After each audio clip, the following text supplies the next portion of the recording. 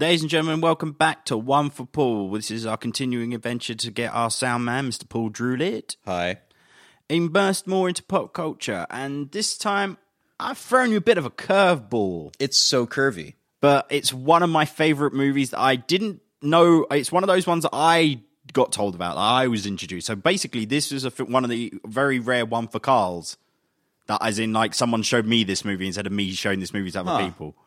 That happens? Yeah, very rarely. But this went under the radar. This was an indie movie in 2001. Madness. So this is Wet Hot American Summer we're discussing today. That's right. Welcome to Dry, Cold Canadian Winter, the true story of people coming together as a community to survive the winter in one of the harshest environments on the planet. Yeah, that's the one.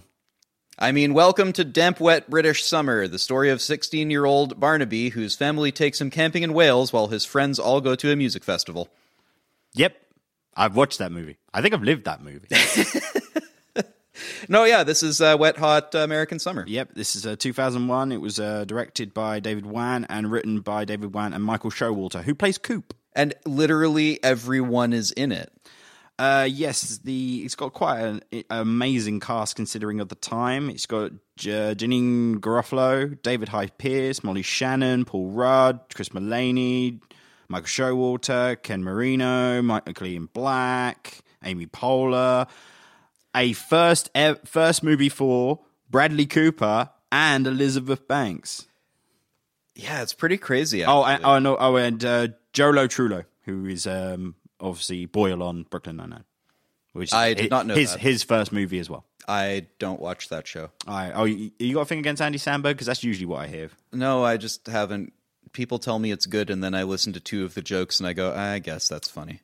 It's one of those things. It's the characters make the show, not the jokes. Oh, okay, so it's a bit of British Office sort of territory. Kind of. Okay, I might give it a shot. Anyway, fade in. The opening credits roll over scenes of unsupervised teenage bonfire shenanigans. Yep, this is our counselors getting down and dirty on the night before the last day of camp. Yeah, let's be clear. No one has ever partied this hard to a guy playing acoustic guitar around a campfire.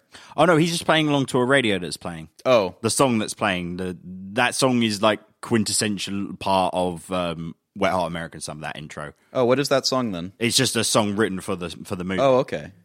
Cool. Yeah, I don't know. I didn't see the radio. It's called, I think... Oh, no, it's Jane by Jefferson Starship. Oh, right, yeah. I was going to say, it rocks pretty hard. Yeah, it's Jane by Jefferson Airship. Yeah, we're cutting to the last day at camp, where we find that all of the boys were sleeping in the girls' cabins. Surely the adults responsible for safeguarding the campers will be concerned about this. Hey, you kids shouldn't be leaving your bunks. The 80s were a different time. We're in 81. Is it 81? I thought it was... Yeah, it's 81. August 81. Oh, yeah, it's 81, yeah. They told me the date on the front. I don't even have to look for clues anymore. No, because the first, the 10-year anniversary is 91, yeah.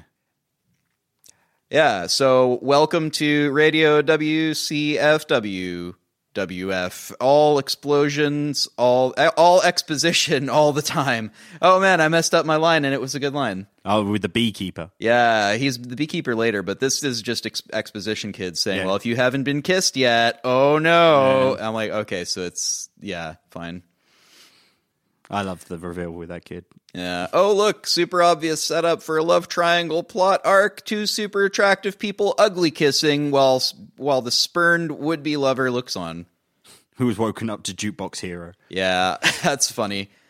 So this is Katie and Andy, who are ugly kissing, and Coop, who is looking on longingly. So Katie and Coop are evidently good friends, and Katie has made it her mission to find Coop a woman. Get him some action. Yes, sweet action.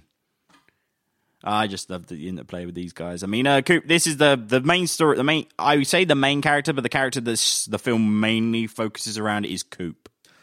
Yeah, it's definitely a large part of what I'll call the A story. Yeah, At least it's the A story for now. Yeah.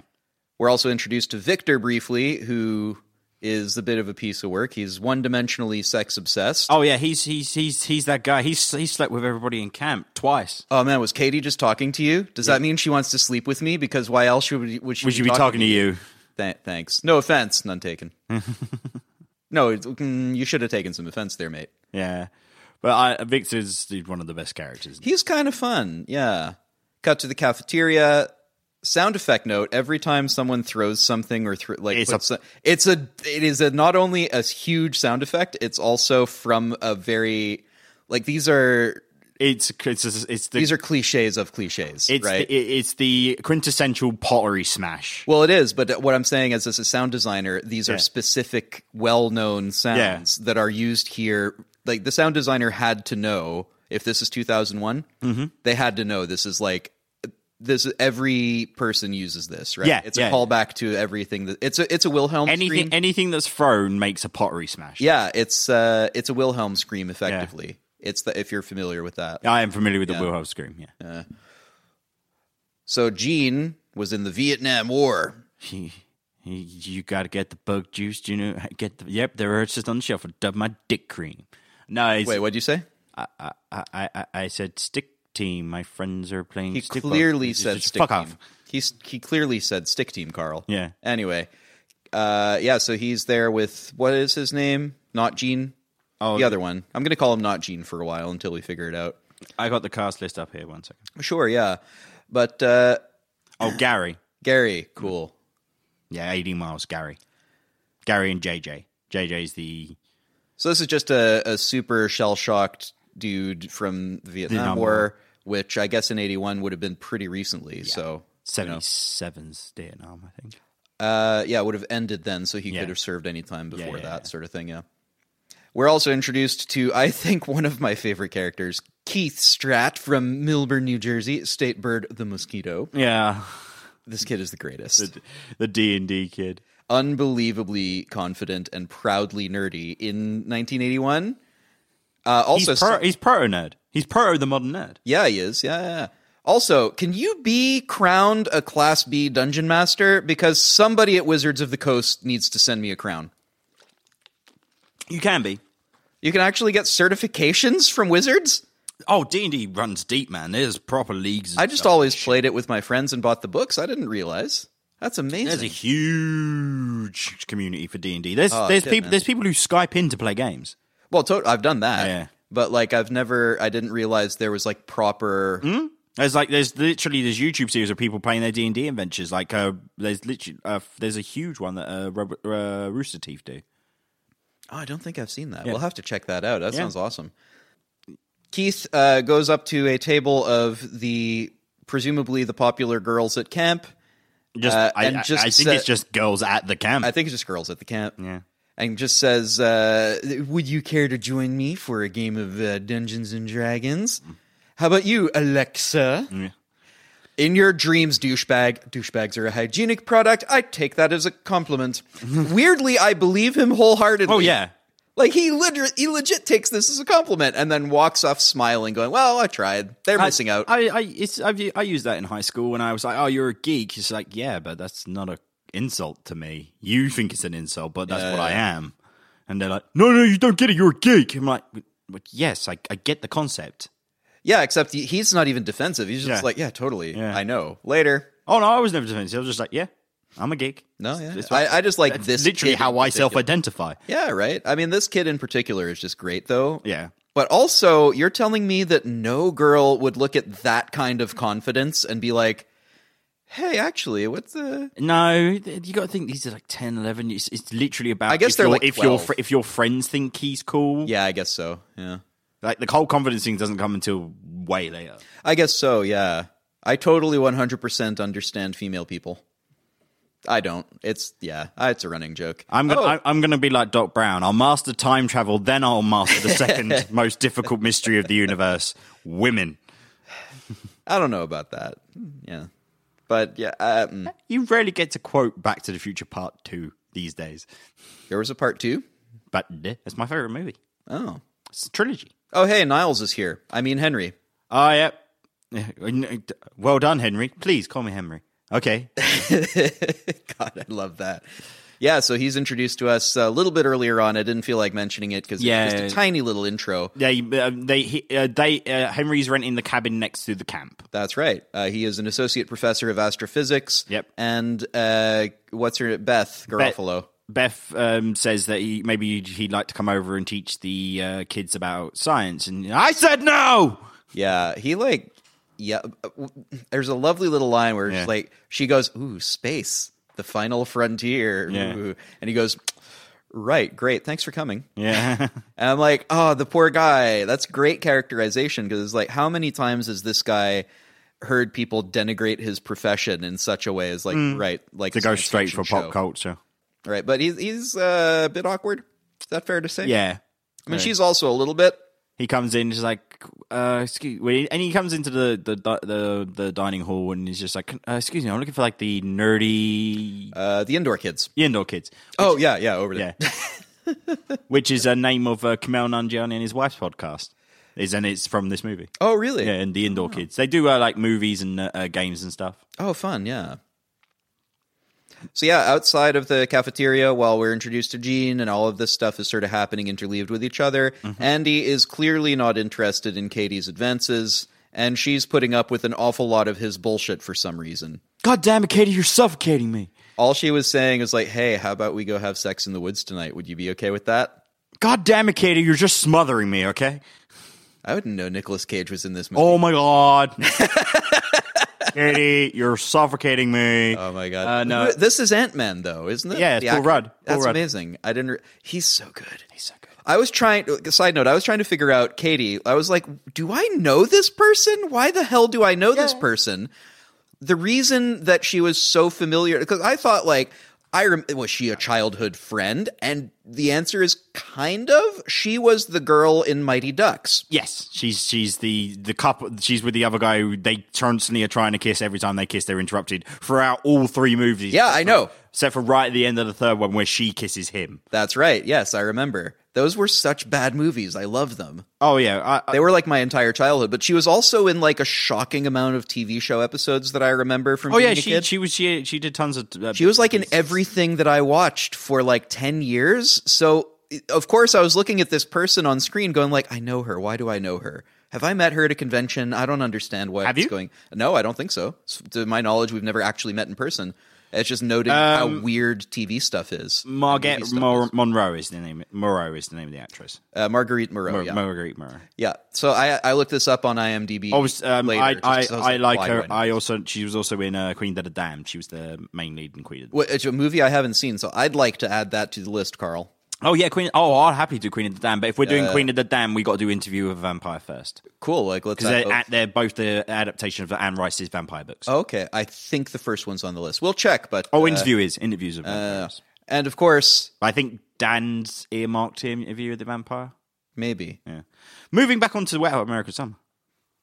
New feature though. If you want things from the list, yes, we have a Patreon. I believe it's our $7 tier is that you get a vote on what we choose from the list to do one for Paul. That's right. We will pick 3 movies from the list, and then you can vote to choose which one we do. At least at first. But we have a master list. We might put that up to... We haven't decided yet. Well, Again, talk to us and tell us what you want. You got about 80 movies on the list? We got 80, 90 movies, something like that. We keep adding stuff to it. We'll punch it up to like the 150 bracket, and then... we'll go from there because I can rat a lot above. But yeah, this is your chance to choose movies that maybe you can't believe. How has anyone not seen this? And you can force me to watch a movie against my will.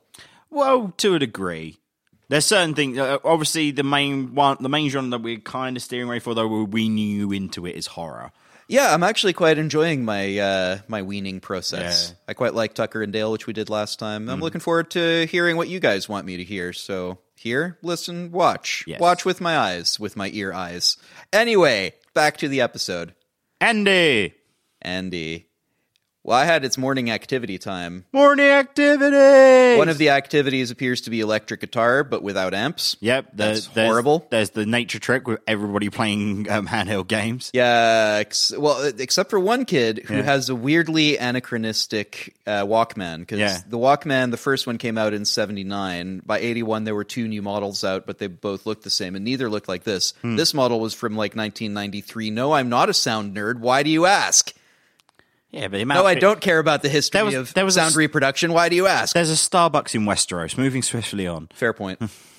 Arts and crafts is the other activity. Or arts and farts and crafts. Sorry, Connor. You're so funny. Yeah. I'm hilarious. You're so funny. They're going to use crayons to make decorations for the talent show. Why would we have to use crayons? We got tons of these felt tips. No, you're gonna have to not undermine me here. But I'm just saying, we got one brown crayon. And literally hundreds of markers. Yeah. This is now crying over her divorce. This is Gail, who has now divorced her second husband. And arts and crafts is about to turn into therapy time. Yep, with a kid who's way too knowledgeable. Yeah, we'll get to him. Cut again to Victor. This is all establishing quick cuts. Victor needs to take a van of kids up the river to go river. The Eagles up the river to death. Yeah, for the day. But he would prefer to be engaging in saucy times with Abby, who actually seems to be into it. Abby is the quintessential Valley girl, I guess.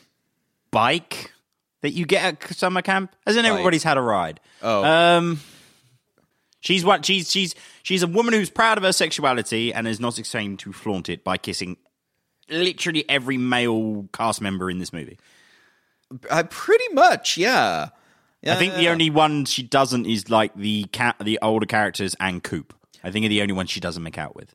Also the campers, like the children. No. Like I'm talking about the main cast. Oh, yeah, the counselors. I think there's a bunch of female ones she doesn't kiss because No, male counselors. Oh yeah, I can't think of any. I think the only one she doesn't is Jolo Trullo and yeah. So she's super into kissy stuff. Yes, she's super into it. Have you got a stick of gum? Yeah, a hilarious visual gag. Pack of gum equals condom. Yeah, it's quite. I would never have thought to do this. It is who directed this? This is amazing. Michael Showalter. Coop. Amazing. Coop is the director and writer. And he also appears. Yeah. Oh wow, yeah. he's very. And later on, Reagan. Ronald? He's on. Is he? He's Reagan in this, isn't he? Does he appear as Reagan? Oh no, that's the series. My bad. What? In Wet Hot American Summer, he plays not Reagan. He plays Nixon. Oh no, there's no Nixon in the one I saw. But yeah, it's a fun. It's just the visual comedy in this. I won't point out everyone because no. Podcast he also goes on to play Nixon in the prequel series. Oh, neat. Yeah. But yeah, I'm not going to go through every visual gag, but this is going to be a side note for the visual comedy in this is goddamned brilliant. Oh, and they use the camera extremely well all the time. Their director of photography was a fucking genius, whoever that is. The direction seems to be excellent. So far, I'm like, yeah. Ben Weinstein did the cinematography. Cool. I don't know what else he's done, but I like this work. That's all I know. It's very good. It's very well done. But yes, at the van, Victor promises Abby that he'll be back that night instead of the following morning, because the following morning everyone has to go home. It's the last day at camp. Yep. So he rushes into the thing and whatever. We also got the talent show. Yep. The talent show needs to happen later. We're introduced to radio station kid, Artie Solomon, the beekeeper with his drones doing their business. Mm-hmm. Kid hasn't taken a shower in 8 weeks and is instructed by to take a shower. I can only imagine how ripe that kid is. Have you never been to summer camp? There was always a couple of kids. No, but this is the thing. This is another great thing. You actually went to summer camp as a kid. Yeah, it's not a thing you do in England. I guess not. No. Yeah, I went to summer camp. You might go camping during your 6-week holiday that we have over here, but mainly it's days out. And yeah, that's the other thing. The summer holidays in North America are like 3 months. Yeah, we also in the UK we had the obligatory trip to go to Fort Park or Chesington World of Adventures. Hashtag not sponsored. You're not sponsored, but you generally go to a theme park during your summer break. That's like your big trip. Oh wow, okay. Because you might do that in Canada, but normally it would be like send the kids to camp. I didn't go when I was super young, and I lived in the UK for most of my childhood. But my folks sent me back to Canada occasionally for summer camp, because they thought it was an important thing to gain independence and whatnot. So yeah, but at summer camp there was I went camping with the Scouts. I was a Cub Scout. Yeah, but I mean, if you're away from home for like weeks, it's your first taste of independence. You're 8, so therefore probably a grown up, and you can make your own decisions. Yeah, totally. Like when to shower and not. And some of the kids would just straight not shower and not brush their teeth, and the counselors could only do so much. They would be like, "Take a shower. What are you doing? Stop it." Right. So later on, there's a scene that is actually quite like I've seen this happen in real life. Counselors throwing kids into the shower. Like literally, like, no, fine. We're putting you in the shower and we're going, like, I don't care if you're still wearing a t-shirt and shorts and shoes, right? Fine. Take your shoes off, get in the shower. We're not leaving here until you take a goddamn shower. You smell like death. Your shirt has become part of your skin, for Christ's sake. No, stop it. That's just ripe. Yeah, that definitely got that way. And normally the way it happened was not the counselors, though. It was like the rest of the cabin, whoever had to sleep in the same room as this kid, would just be like, the torture. no, seriously, fuck off. Yeah. Right? So there was people imagine. who just like spray them down with deodorant and stuff. Summer camp was weird. Yeah, I can Right. imagine. Well, not as weird as this summer camp. Yeah, no, not this weird. Though, granted, I haven't been a counselor, so maybe it was and I didn't know it. I got friends who are camp counselors. One of my Yeah. exes was a camp counselor. So yeah, the camp counselors get together on the steps of a building to discuss the future. In 10 years' time, let's all meet up and see what kind of people we've blossomed into. Yeah. But What time should we meet up, Carl? why don't we say 9:30? Why don't we say 9 and then we can go for 9:30? Yeah, but I mean, we could just say 9:30 and be here on time. By the time we're in our mid-20s, I think everybody could just be on time. That's the first thing. Yeah, but I got a thing at 11. What, in 10 years? Yeah, I got a thing at 11. I can't move it. I've already moved it twice. Fucking love that. And this is one of these first little super clever bits that I did not get on first viewing. So we'll come back to that in a minute. It's very, very clever how they do It's something. so good. It's so good. They pay off so much stuff they set up at the beginning of the movie. It's very, very, very clever. elegant. Very clever. Cut to the science lesson. Ooh, ominous. What's in the sky? Nothing you need to worry about. For now. Dun, dun, dun, dun. I love those kids. They're so good. They're all different. Like one's There's clearly medieval kid in the credits. It's just called medieval kid. Yeah, that which you got. That's the D. You got the D&D kid. You got medieval kid who's dressed like Andre the Giant from Princess Bride. You got a kid who's dressed like Robin Williams as Mork. Yeah. You got the Who is credited as Mork Kid, Yeah. which I thought was excellent. You also got the girl who's the Cure Girl. Cure Girl. Yeah, again, in the credits as Cure Girl. It's kind of great. And And then there was, what was the other girl? Fashion girl. I think she's like Blossom. Blossom. Yeah, That's it. Yeah, Blossom yeah. Girl. Who is played by Maria Bialik, who is Sheldon Cooper's at the end. Oh, of is the that series. who? Why? Oh, wow. Yeah. I didn't even think to look up The those show kids. in season 1 of Thing, they reference they're doing like a school decathlon at the university that all the guys go to in Big Bang Theory. Okay. And do you know who'd be really good? The girl who played Blossom. She's actually got a degree in biology, and then the next season she's cast as Amy Farrah Fowler. Oh, really? Yeah, it's very. I Clever. didn't very realize that was very her. clever, very meta. That's super cool. Yeah. The writers of that show are let down by everything else in that show. No, the writers of that show are let down by the fan bases for that show, Yeah, a little bit. which includes my sister and my mother, Fair. who compares me to Sheldon Cooper all the time. Yeah, I've heard that before, and I'm like, that's not a compliment, mate. No, it's not. But Anyway, we Well, can talk Hot about American that Summer. later. So a great bit of physical comedy from Andy playing the grumpy teenager, unduly put upon, I feel, to clean up the plate that he just threw on the floor. Mm-hmm. God, that was good. I can't even what the describe whole it. him slumps, Slumping around, going, ugh. and then the throwing of the knives, puts the glasses on, flips Beth off, and walks away. Yeah, it's like, oh, this is cool, right? Yeah, this is what we used to think we were cool looking, as if. That was. And Beth is just sitting there, not even looking at him, I just love the standing fact that stock still. I just love the fact that's one long take. It's so good. It's so good. That's a good oneer.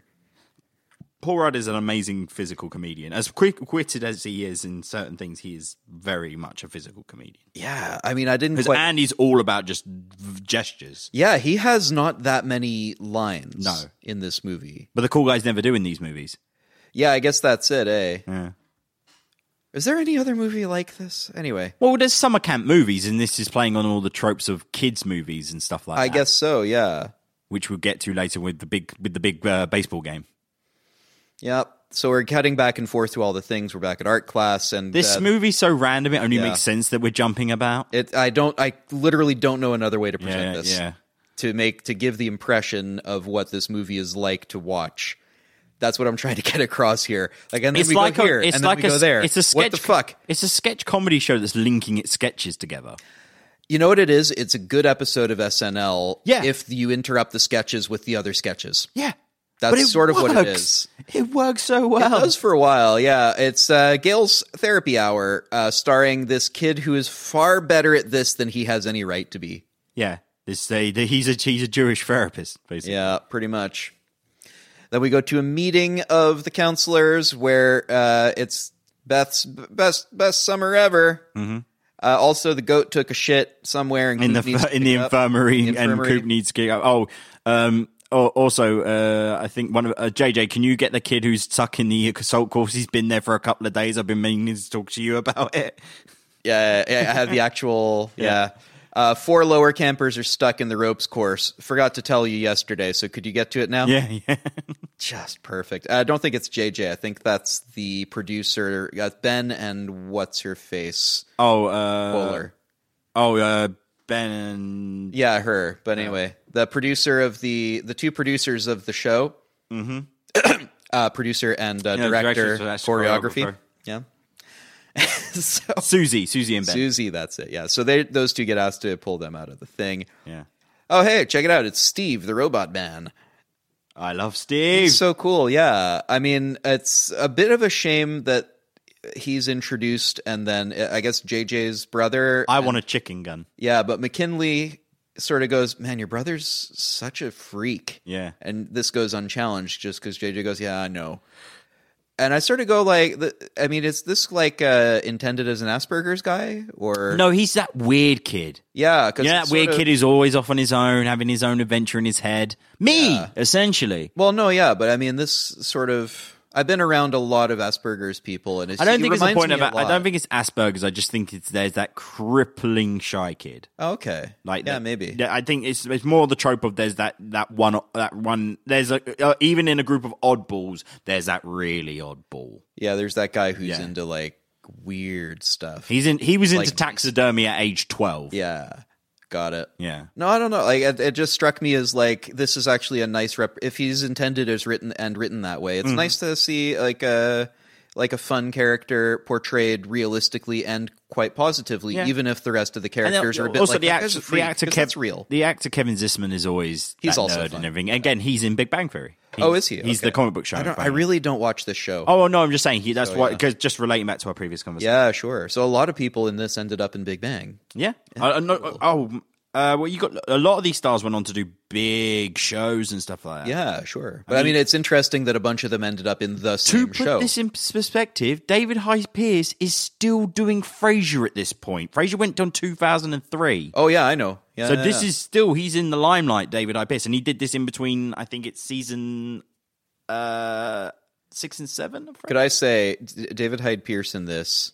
Henry is fucking best. Yeah. He's my favorite thing. He read this and once he said David Hyde Pierce came to set. Only did a couple of days because he did all his. They got him in, did his scenes, and he went. He's a pro. And he went to me when I saw other takes of what these actors were doing, and I was like, and I turned around to Michael Shaw and went, I can do this. We can just go. It's like this movie's random. If you want to make a choice, make a choice. And the guy just like because him shouting like I said no, that's him. Oh, wow. That's David Hyde Pierce. Yeah. Fun fact as well, I don't know if you were noticing in the audio track, a bunch of times in this movie, the audio straight clips. Yeah. Right? It's like crunchy, for those of you who aren't into audio, like an electric guitar, like a...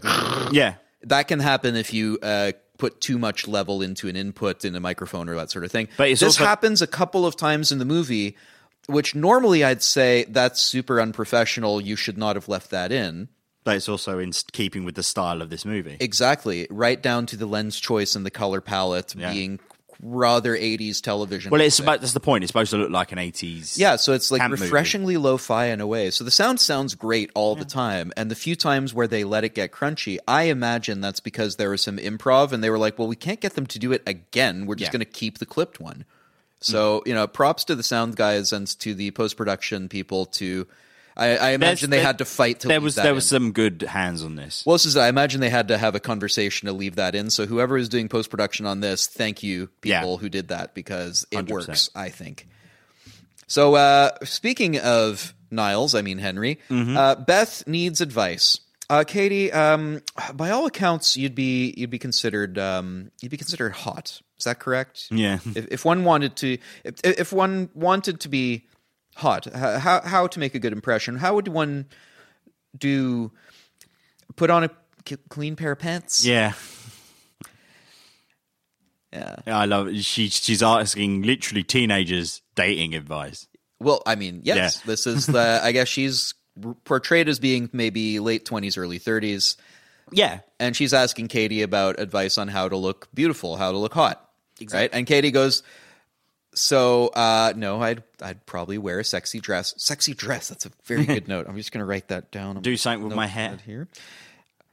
Something with your hair. You're a genius. Yeah. This is great. What exactly would you? I guess I'd use some mousse. Mousse, as in with the antlers. Yeah. No. Hair mousse for your hair. Hair mousse. And you watch Garofalo just for a good 5 seconds going, mousse? Still clearly thinking with the antlers for my hair. Okay. This is such foreign territory to Oh my God. Leaving aside the idea that a woman in 1981 would not understand what mousse is. Oh, it'd be hairspray at that point. Yeah, I get you, but like somebody who was a teenager in the 70s, no. They would understand what mousse is. Society was different, right? But I fucking love Garofalo in this. Is that her name, Garofalo? Yeah, Janine Garofalo. Fucking good. Beth is like my number 2 in this. After she's great in everything she appears in. Really, I don't think I've seen her in anything else. She's done a few pieces. She's a series character in Ideal, which is Johnny Vegas weed dealing series, which she was very good at. Okay. Where she was an artist who made stuff out of portraits and stuff out of people's bodily fluids. Cut to Andy and JJ being responsible lifeguards. Oh, yeah. Hey, Andy, can I take the motorboat out for a ride around the lake? Yeah, sure. Just make sure to fill her up with gas on the way back. And don't forget to... never mind. Yeah. Yeah. And then Andy and... what's her name? JJ and Andy on the pier are hanging out, being lifeguards. And Lindsay... being bros. Yeah, and Lindsay has her first of many, many booty shots because she's bending over for some reason. Yep. Andy sort of looks over and goes, I'd love to have 2 minutes in the closet with her. Wait, what about Katie? Who? And then they sort of do a weird almost handshake thing. And JJ exits the scene in the best way I have ever seen anyone exit a scene. Stands up, dusts himself off, takes a sharp turn to the right, and just walks off a pier. And just like off the pier, doesn't walk off the pier straight. So he gets to the end of the pier, and planks solid, and planks and flops his face straight down into it. Yeah. It's just brilliant. It's anytime anything says exunt in a script from now on, that's how I'm imagining they leave. Shakespeare? Yeah, that's just what it is. Right off stage. Just goes, kabam! Face plant right off the thing. But yeah, so Lindsay comes over and, hey, what are you doing? I'm writing my journal. You mean your journal? Well, I guess I'm not just smart like you. I don't know all the words like you do. Yeah. And then they make out for a while because that's what Lindsay's about. Unprotected. There was no gum.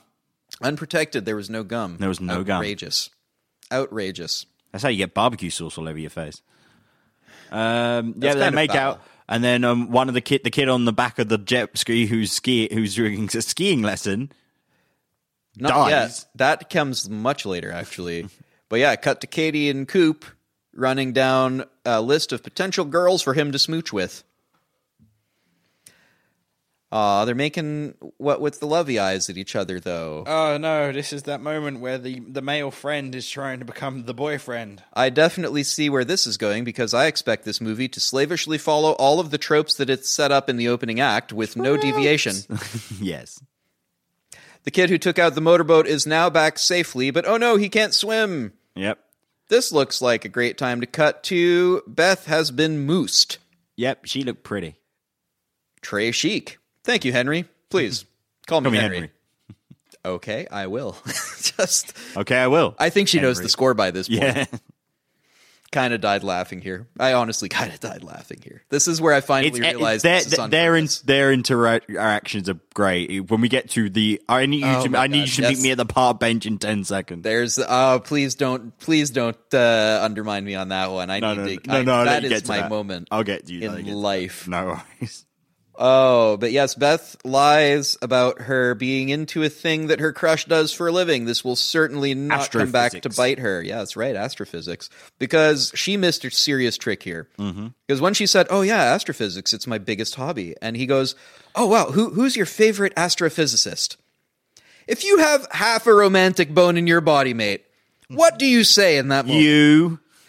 You, Henry. Yeah, you're my favorite. I mean, Niles. Yeah. Back to Andy, who has now committed several murders by first letting a kid drown on his watch and then by hurling a witness out of his van somewhere in the woods.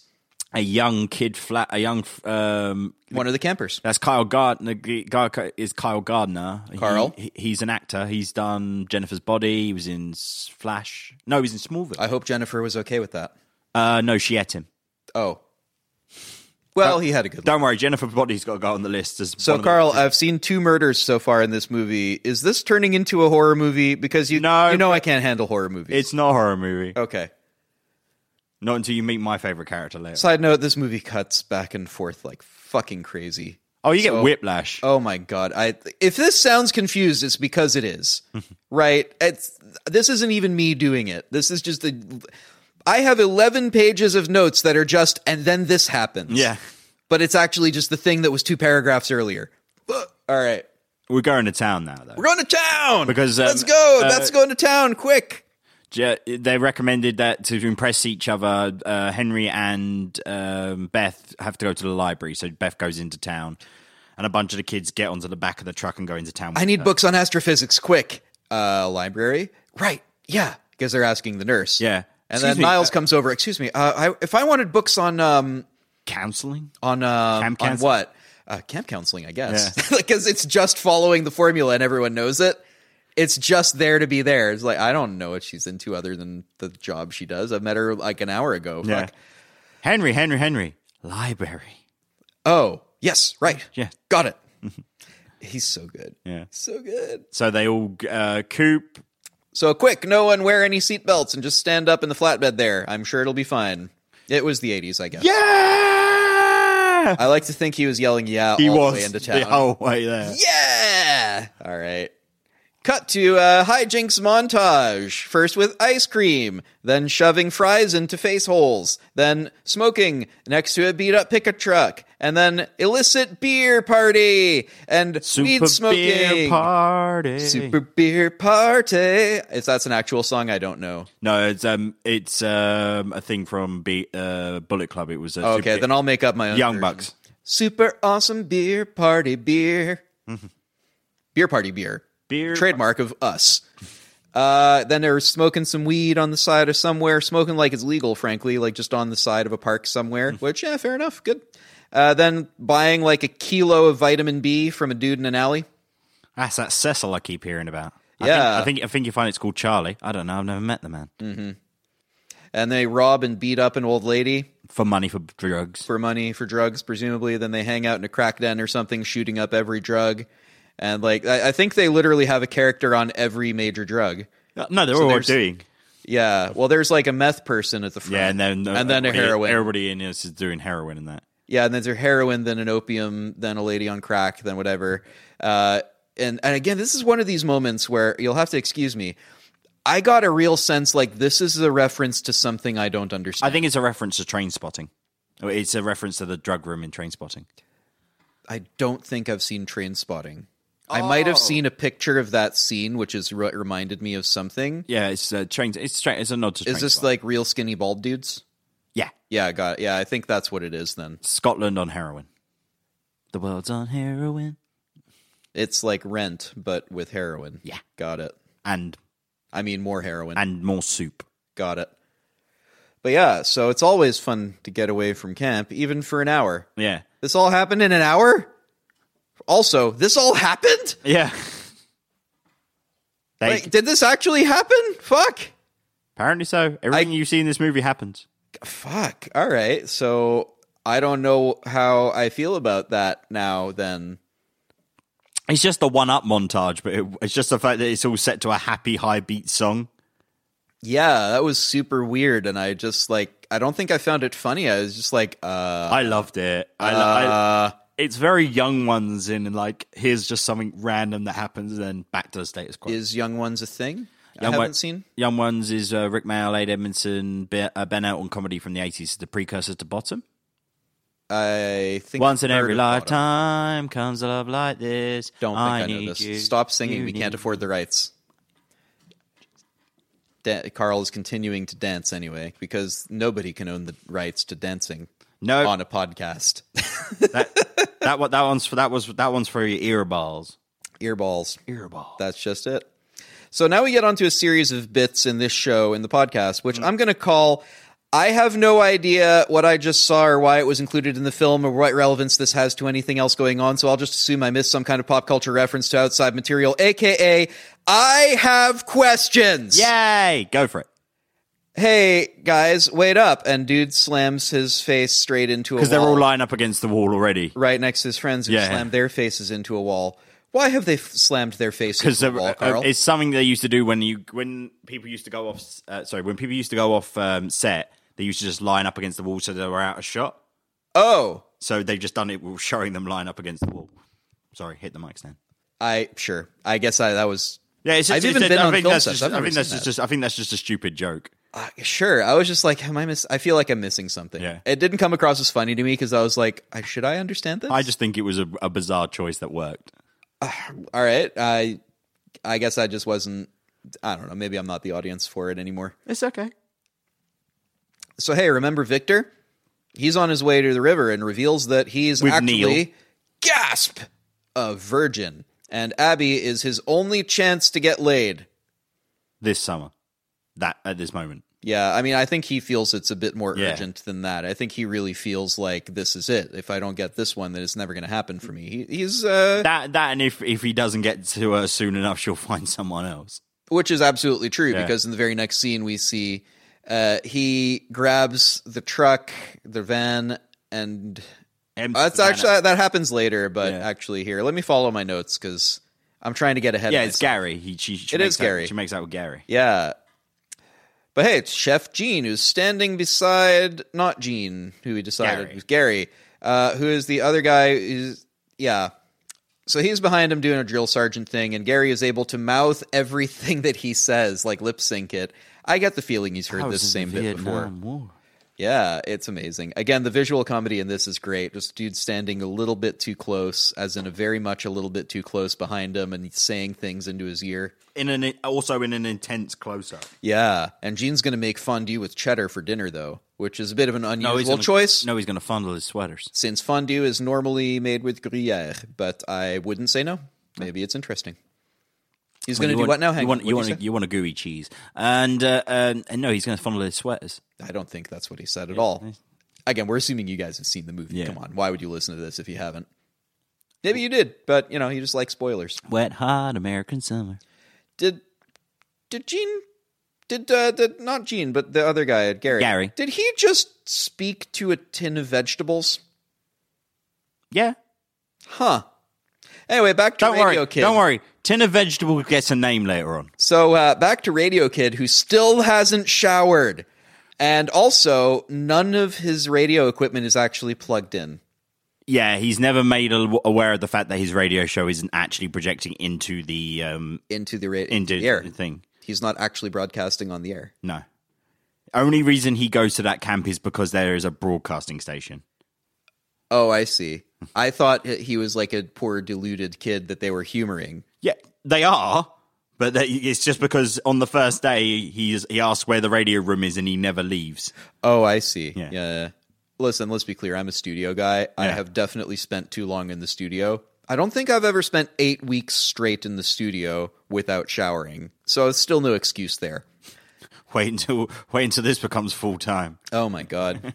Well, they're just going to lock me to the studio desk, guys. That's how it's going to go. I'm okay with that. But what I'm not okay with is he's running that mic unbalanced through a TS cable. Not okay with that. They show me the cables, Carl. Give me a break. Anyway, back to therapy with Gail. I love that you got to be nerdy about something for a I second. love that I get to be nerdy about everything. Yeah, I'm a sound nerd. What do you want? Go I like on. But yeah, therapy with Gail. The kid has magic massage hands, evidently. And they're continuing to help Gail work through her problems and the knots in her neck, evidently. I'd work through Gail's problems. Yeah. So back to the trip in the river, finally, where Victor Take me decides to to the steal river. the van and gun it back to camp, Yeah. leaving the other counselor, Neil, to mind the children by himself. Neil, they go on the rapids. Neil can't navigate the rapids. So he decides that he's not quite yet. Also, he crashes the van. Yes. And he has to hike the rest of the way. Or rather, he tries to hitchhike. Meanwhile, Abby is making out with literally the first guy who comes along, which I think is Gary. Yeah.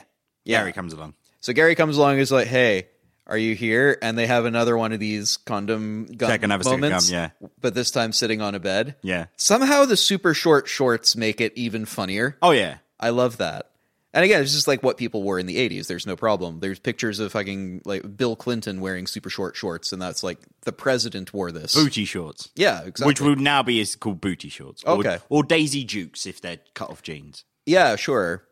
But I think Daisy Dukes were always sexualized, whereas these things are just like, they're these are short shorts. that They're I short wear shorts. because it's hot Who out. like short shorts? We wear short shorts. Yeah. There's a great story about Lemmy of Motorhead where somebody comes up to him and goes like, hey man, like, I mean, you're wearing super tiny, he's wearing hot pants, right? Like even not Daisy Dukes, they go up at the hip. at the hip. There's a great photo of him in this, and they sort of go, hey man, it's not cool though, is it? And he goes, yeah, fuck it is. Of course it's cool. You're wearing pants. Those aren't cool. Look, these breathe. It's summer. It's hot. I'm wearing shorts. These are shorts. They're cool. And they go, yeah, fuck. No, I mean, Lemmy just told me that this is cool. So, I mean, I guess it's cool now. Yeah. That's why you get a lot of metalers in those shorts at festivals. And you know what? Frankly, fine. Yeah. You only if you're confident enough to pull off what you're wearing, anything becomes cool. If you just like cool is confidence. wear the clothes that you like to wear. I used to I still show up places in a suit because I like to wear my suit. I never wear my suit. If I have my choice, that's what I like to wear. But try showing up to Croydon in a suit and you're like a target. So it's like I don't do that. Me and Dan used to DJ in suits. Every Thursday when we DJed, we'd be in suits. Yeah, man. Maybe I'll bring it Just back. because. Bring back the suit. Our good friend John Byrne, he wears a suit whenever he fancies wearing a suit. Well, this is it. I just like my suit. Also, he has replicas of James Bond suits, which are beautiful. Oh, beautiful. Yeah, Victor, he steals the van and he drives real fast and crashes the van and has to hike. Meanwhile, Abby is making out with the first guy. I just said that. That's fine. I'm back on my notes. We're back in the room, guys. Victor has the only one who knows how to navigate the river. River. So Neil decides to abandon the children on the river. Yes. And clamber up to the shore. The not even 2 foot deep river that he can easily walk across. Yeah, rivers are like that sometimes, honestly. Oh, I know. I've done kayaking. Yeah, you know. So, I mean, he just gets out and clambers up to the shore where there is conveniently a motorbike waiting for him. That he steals. Or it's his bike because he doesn't seem to... There's a camp. There's a camp. Yeah, there's a camp set up. So he's stealing someone's someone's bike. He doesn't exactly take the keys out. No, he revs it up and goes. I guess. So the keys were already in it. You're not thinking fourth dimensionally. Oh, I got to start thinking like this movie. Yeah, you're using words like sense and rational. This is the part I could point out. No, I didn't use those words, but at the same time, I got to start thinking like this movie. Of course, I might have. That's fine. You've said sense and rational already. Have I? Yeah. Good. So dude abandons the kids to their fate. Yeah. Once again, I have questions. Mm-hmm. Why is Victor faster than a motorcycle? Plot. Why does a single bale of hay stop him? Or the motorbike, for that matter? Hilarity. I have the distinct impression that this is a reference to something that I don't understand. No, it's there's always that intense action, like chase scene in like 80s cop shows and stuff, and 80s and 70s cop shows. It's the piss take of that. Oh, okay. That So they that's always, the reference I yeah. wasn't getting. They're just taking the piss of like 80s action movies where Okay, they that's always the part I had the long chase scene where the guy on feet would always outrun a car That's or crazy. a bike or a helicopter. Yeah, epic jump over the hay bale. Yeah. Which I loved. Which he tripped over in one take. But really? Yeah. Oh, that's funny. I would have kept that take. Oh, you can watch it. I can link it to you. Don't worry. Oh, but in the movie, I would have kept that take and been like, the next scene, he's... Oh, no, he has to be triumphant. He has to get over the evil, dastardly Neil who wants to help save some kids. Yeah, there's this great, like, upward shot of Neil doing, Yeah, like... the leer. The leer. And again, I'm like, that's a real specific choice. I wonder if that's a specific reference to something. Yeah, just because he's the guy pursuing... Yeah. The roles are reversed. He's the good guy, and Vince and Neil's the good guy, and Victor's the bad guy. I guess. But it's just flipping the roles on their head. So Victor's the one trying to escape Neil. Oh, okay. Yeah, it's clever. I guess. Yeah. It's I like guess. it's like an ogre. It has layers.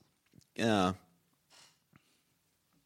So, cut to a bunch of the female counselors swimming in the lake and having a nice time, while JJ and not Gene, what is his name again? Gary watch from a nearby tree. You see how memorable this man is? Yeah.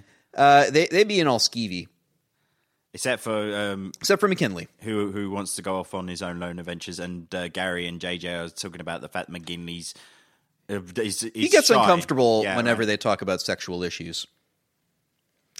Well, He's never been with a girl. And we get cut to him. He needs to experience the ultimate. Yeah. What, a dick and a vagina? No, stupid. sex. Sex. And they keep watching the girls are saying things like, they're total nymphos. Throw the ball. Yes. Yeah. It's just like... Take it off. Yes. And it's like her shorts revealing a bathing suit. And you're like, dude, you were literally... They're like this at every point when they're swimming. It's just what women look like in a swimsuit. You don't have to... You're not... It sort of pointed out to me the ridiculousness of this kind of scene in kids' movies where it's like, oh man, we're going to watch the girls change. And I'm like, what? Like, into this is getting you off? Like the fact that you're secretly watching somebody play. Dude, the first in the time I water? saw a woman that wasn't my family taking her top off, I wept. Beautiful tears. Because at that moment, I knew I was a man. Looking at a woman taking her top off. Nah, fair. But you know what I mean? It's the sort of... There is that trope of like, oh man, it's so great. And then you sort of go, what are you expecting to get out of this exactly? And that's the sort of throw the ball. Yeah, but that's not the best thing about this. No, I know. I just liked that little It's moment the- of like, this is a fundamentally the full ridiculous situation. softcore gay sex scene. I got you. But I have a thing about that. Because they're doing that, and they're total nymphos, according to JJ and whatever, and they proceed to plot a way to get one of the girls to boink McKinley, as they put it.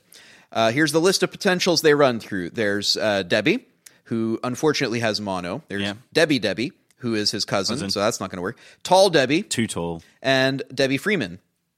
Oh, I can't remember what was Debbie Freeman. But no, I mean, if she's going to go, then I want her. Yeah. Well, no, don't be ridiculous. We're trying to fix McKinley here. yeah. What are you talking about?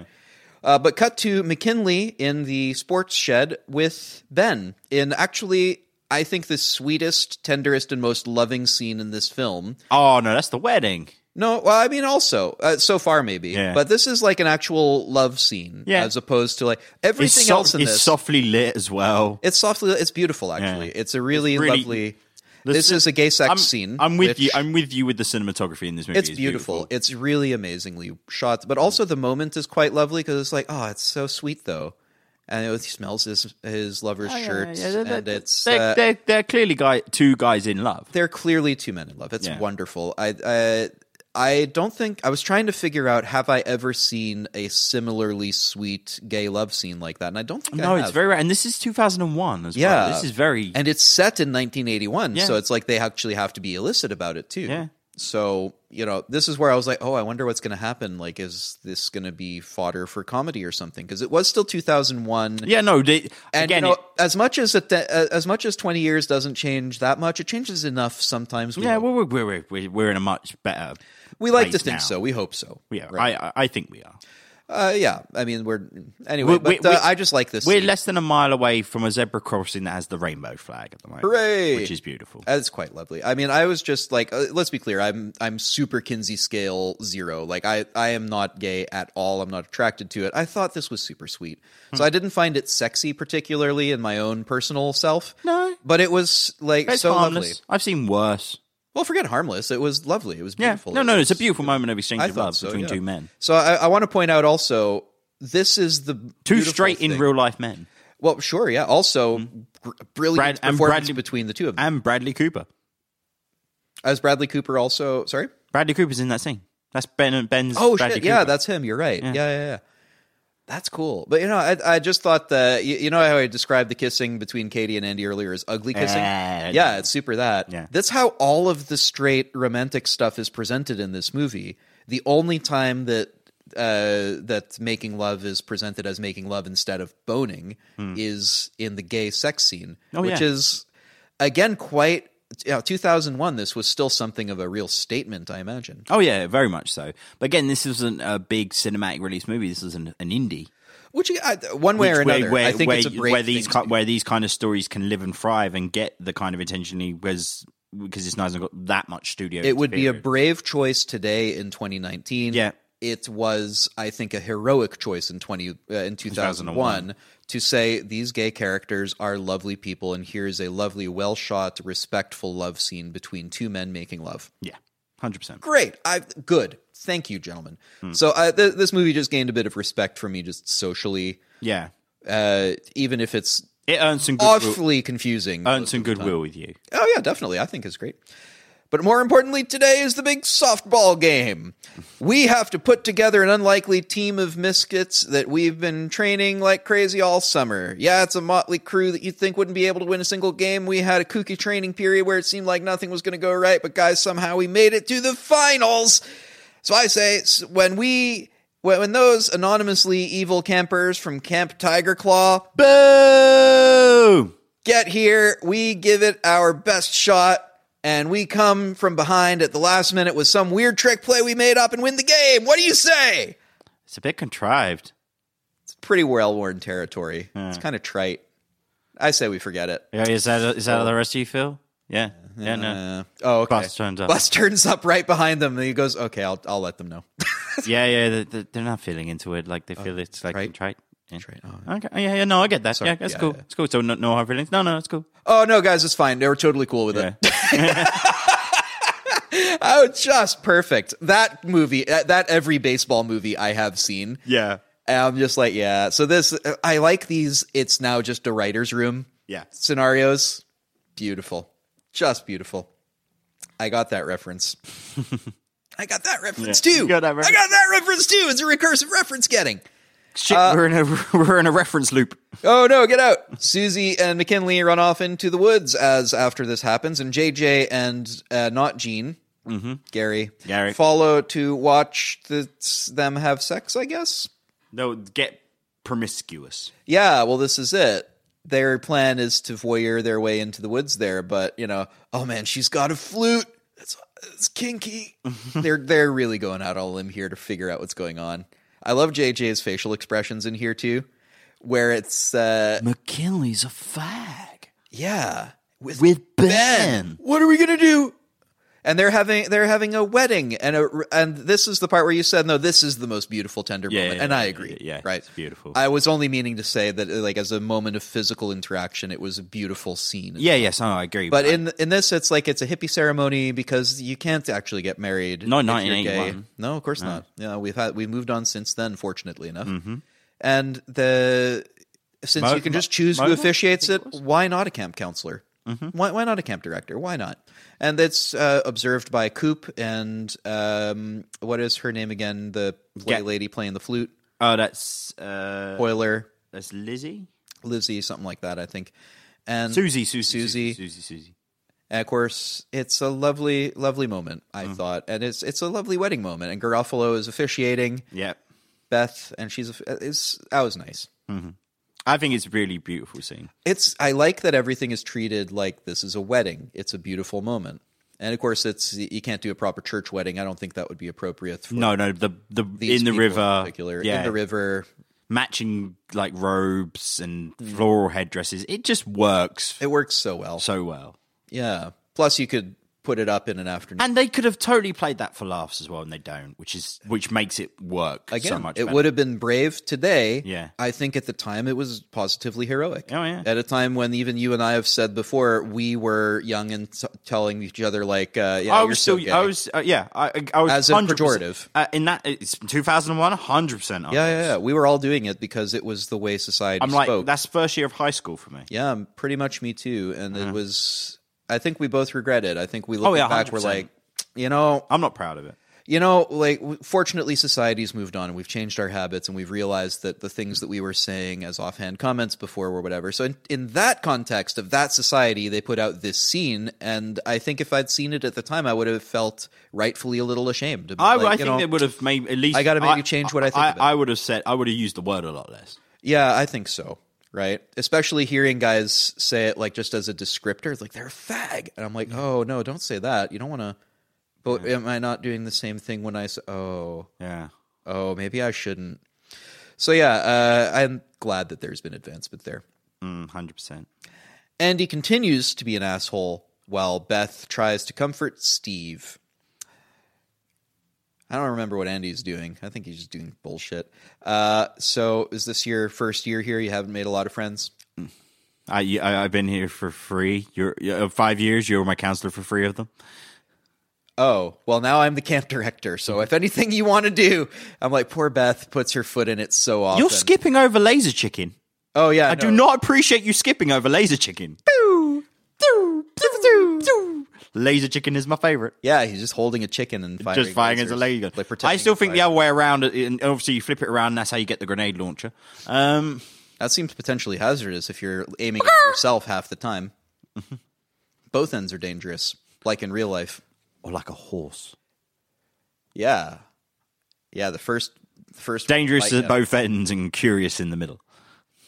They're kind of curious all over. Have you ever really looked at a horse? They got like a real long face.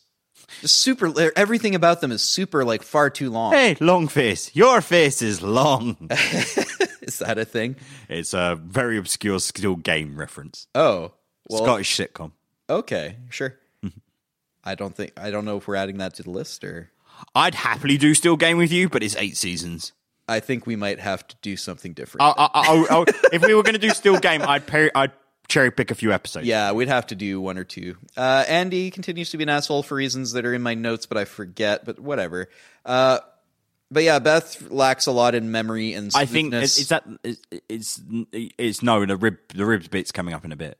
Yeah, I think I made the rib bit thing. Yeah. Back to the Space Cadets. You might say we're all crew members on the spaceship Earth. When will we say that? Anytime. Dinner. Literally anytime. We're not tied. By the way, we haven't agreed beforehand to do these lines. We're just doing it because we like them. Yeah. So, but yeah, Beth has come over while they're like, wait, aren't you a professor? Well, I'm an associate's professor. Oh, what does that mean? Stop it. No, it's okay. It means that I'm Less than. And then they have a big old cry. Yeah. And Beth comes over going, hey, what's wrong? Oh, we're just having a bit of a cry. And she cries with them. Yeah. That's kind of, okay. Yeah, 1981. Evidently everyone was into crying. I still am. Yeah. I'm crying right now. I think I'll have In my minute pants. later. Hey now. Don't cheapen it. But yeah, I guess Niles, Henry has been reading up on camp directing, and Yeah. Beth has been reading up on astrophysics. Yeah, they're trying to impress each other. Yeah. They're trying went- to see each other's naughty bits. Yeah, they're each other's professional naughty things. Yeah. Beth has been like, well, maybe next time we can talk about gravity, gravitational collapse, black holes, and just rattles off a bunch of stuff.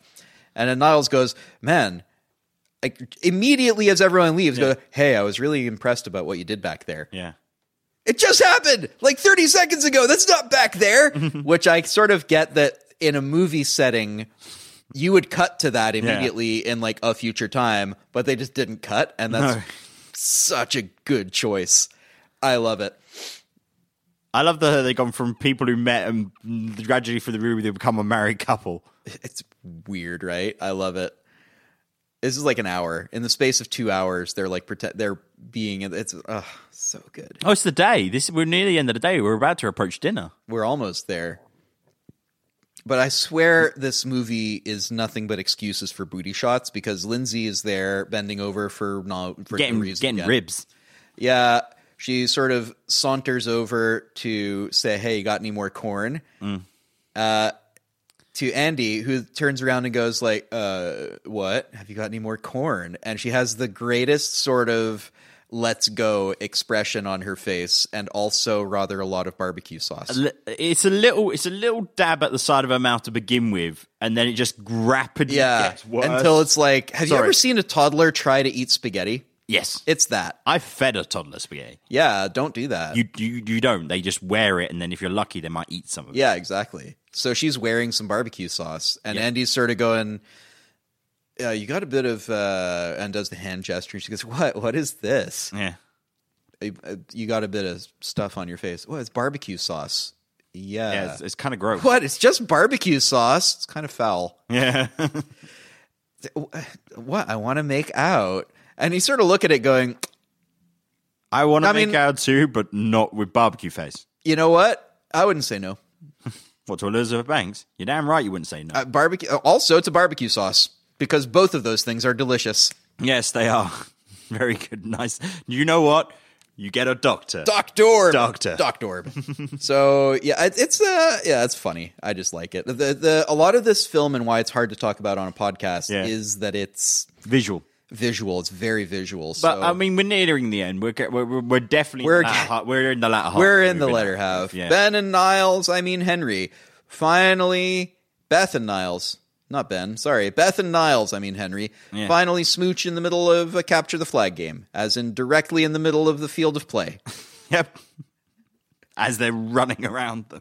Oh, hi, Wilhelm. Wilhelm crashes in. This is the obligatory first Wilhelm scream of the movie, where a kid just goes, "Ah!" Yeah. It's not a good Wilhelm scream. I might insert one. I don't think I will. You're the editor, man. Yeah, maybe. Somehow, I knew that guy would show up at some point. Just something about this movie told me there's going to just be a out in the wild Wilhelm scream. Of course. Yeah, and now there's a Jamaican sprinter grabbing the flag. Yeah. In slow motion. I think it's supposed to be Nigerian. I mean, it's green and yellow, so I wondered. I think that is Nigerian because it's the or Kenyan. No, Kenyan. Could be Kenyan. Kenyan runners. Yeah. Sure. I didn't know. So I guess there was no black on his uniform, so it couldn't. I don't know, but the man is clearly like an adult, very fit, very sort of that marathon runner style body, the very lithe, strong body. Everybody. Who just outruns everybody in slow motion.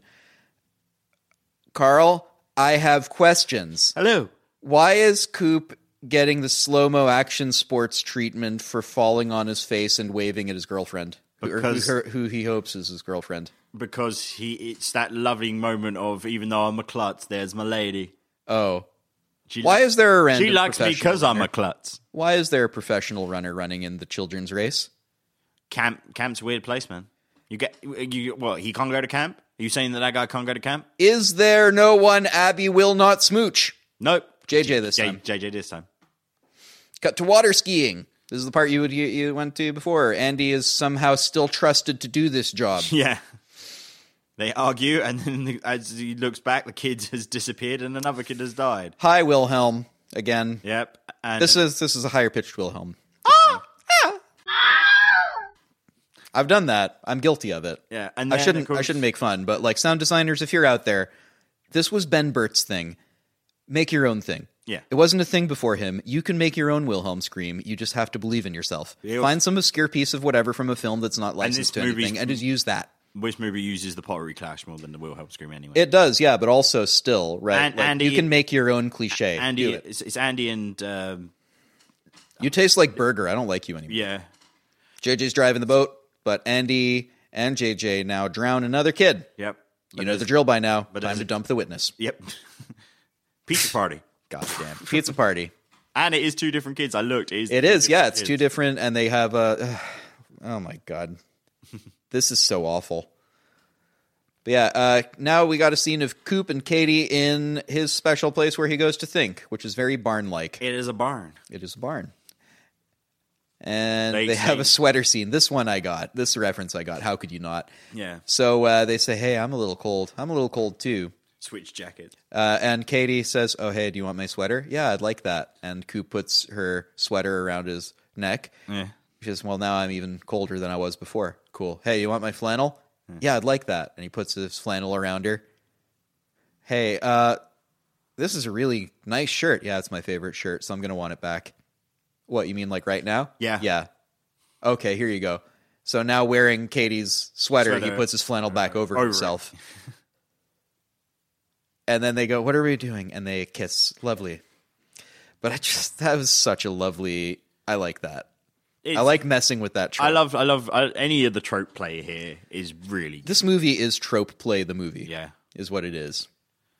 expectation subversion to the max. Yeah, but it's like, it's trope subversion. It's not, they're not building an expectation that then they subvert. They're just saying, here's a trope that you may be aware of. We're going to fuck with it for a while. Because I definitely didn't get some of the tropes.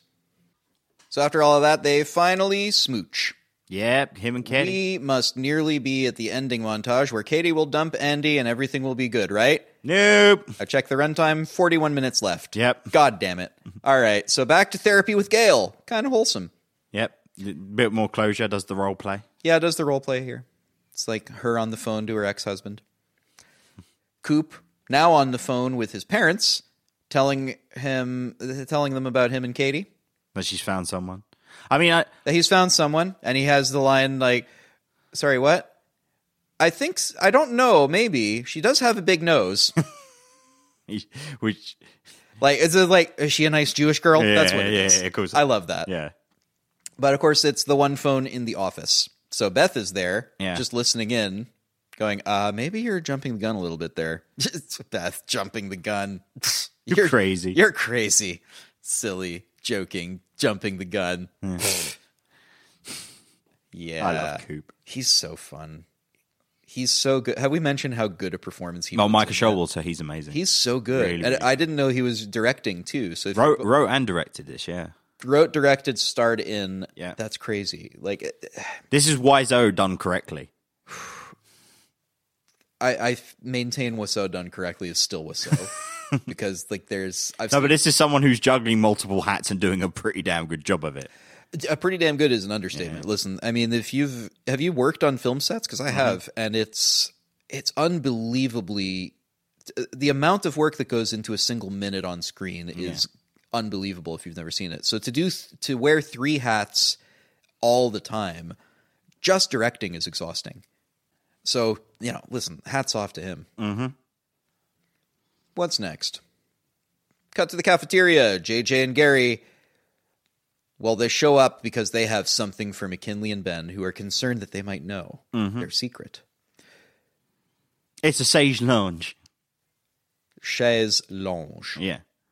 We didn't know if you already had one. So we kept the receipt. Oh, no, we already do. So they have a lovely wedding present for them because Yeah. when they said, what are we going to do? They're fags. What they meant was they're getting married. We haven't Get bought them a gift. present. Fuck, we didn't know. We need to go quick. So they got them a lovely piece of furniture for their wedding. It's nice. It's lovely, I think. And again, expectation subversion.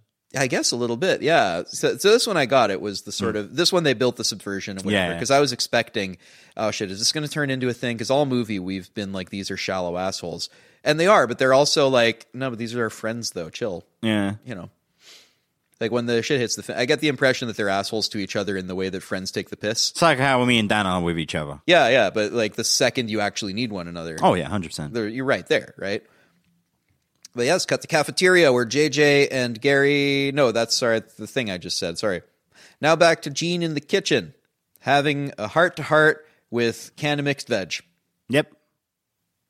voiced by Bob himself Yep. Or Archer. or Archer himself Or H. John Benjamin. or yeah. Have you listened to his? John Benjamin is a fucking treasure. Oh, yeah. He's brilliant. Yeah, I remember him first in home movies. For me, So it's Archer was the series that got me. But I've been watching Archer since season 1 aired in the States. Yeah, sure. Yeah. Yeah, Home Movies was like super early. Yeah. I know of home movies. Yeah, I think you'd like it if I know. I've watched some of it. The redhead okay. kid, That's big it, yeah. nose. Yeah. I That's watched it. it. Yeah. He's the coach. He's the coach. Oh yeah. Sorry, it's been years Brendan, since I watched. I'm telling you. Yeah. Have you listened to his jazz album? Yes, jazz album. He wrote a jazz album. This is John Benjamin, the voice actor Yeah. behind this. Just side note, he wrote a jazz album called "I Should Have Learned to Play Piano." He booked a jazz session at a studio, hired a bunch of session musicians, like proper session jazz guys, showed up and just didn't tell them that he couldn't actually play piano, and sat down at the piano and said, "All right, let's go. What key? Sure." All right. He just starts playing nonsense, and he recorded a whole album like this.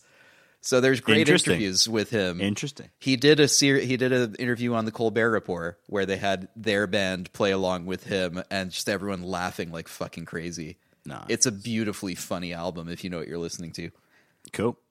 Anyway, side note, I'm promoting the guy's thing because fuck, this guy's so good. Please help him in any way you can by listening to his stuff. Oh, I think you're 100%, gonna love yeah. it. But yeah, the can of beans says, like, listen, no, you clearly said you're going to smear mud on your ass. Mm-hmm. Gene, if you're going to smear mud on your ass, smear mud on your ass. I'm not going to tell you what to do in your private time. But be honest. Yeah. Stop lying, basically. Stop lying. Be truthful. I'll tell you something myself. I can suck my own dick. And I do it a lot. There, I was honest, and it feels good to be honest. And Gene goes, "Oh, right. Yeah, that's what I'll do. I'll be honest." So the whole time it's just like, no, I didn't say that. Stuff blurts out. I like Gene. He's cool. Meanwhile, Katie tells Coop that their smooch was a mistake and breaks it off with him. No. And then he runs out into the greatest pratfall of all time. It was pretty good. It was cartoon stuff. Yeah. But yeah, he proceeds with the requisite "I love you" speech, as if a speech is going to change someone's mind. Predictably, it doesn't work.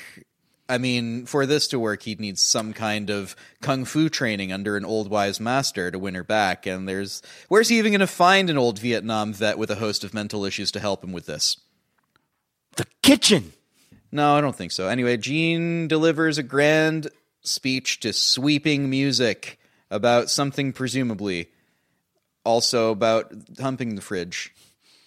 Kind of love Gene. That's right. I got dick cream I found on my sweaters, and I like to hump a fridge. And I occasionally smear mud on my ass. Yes.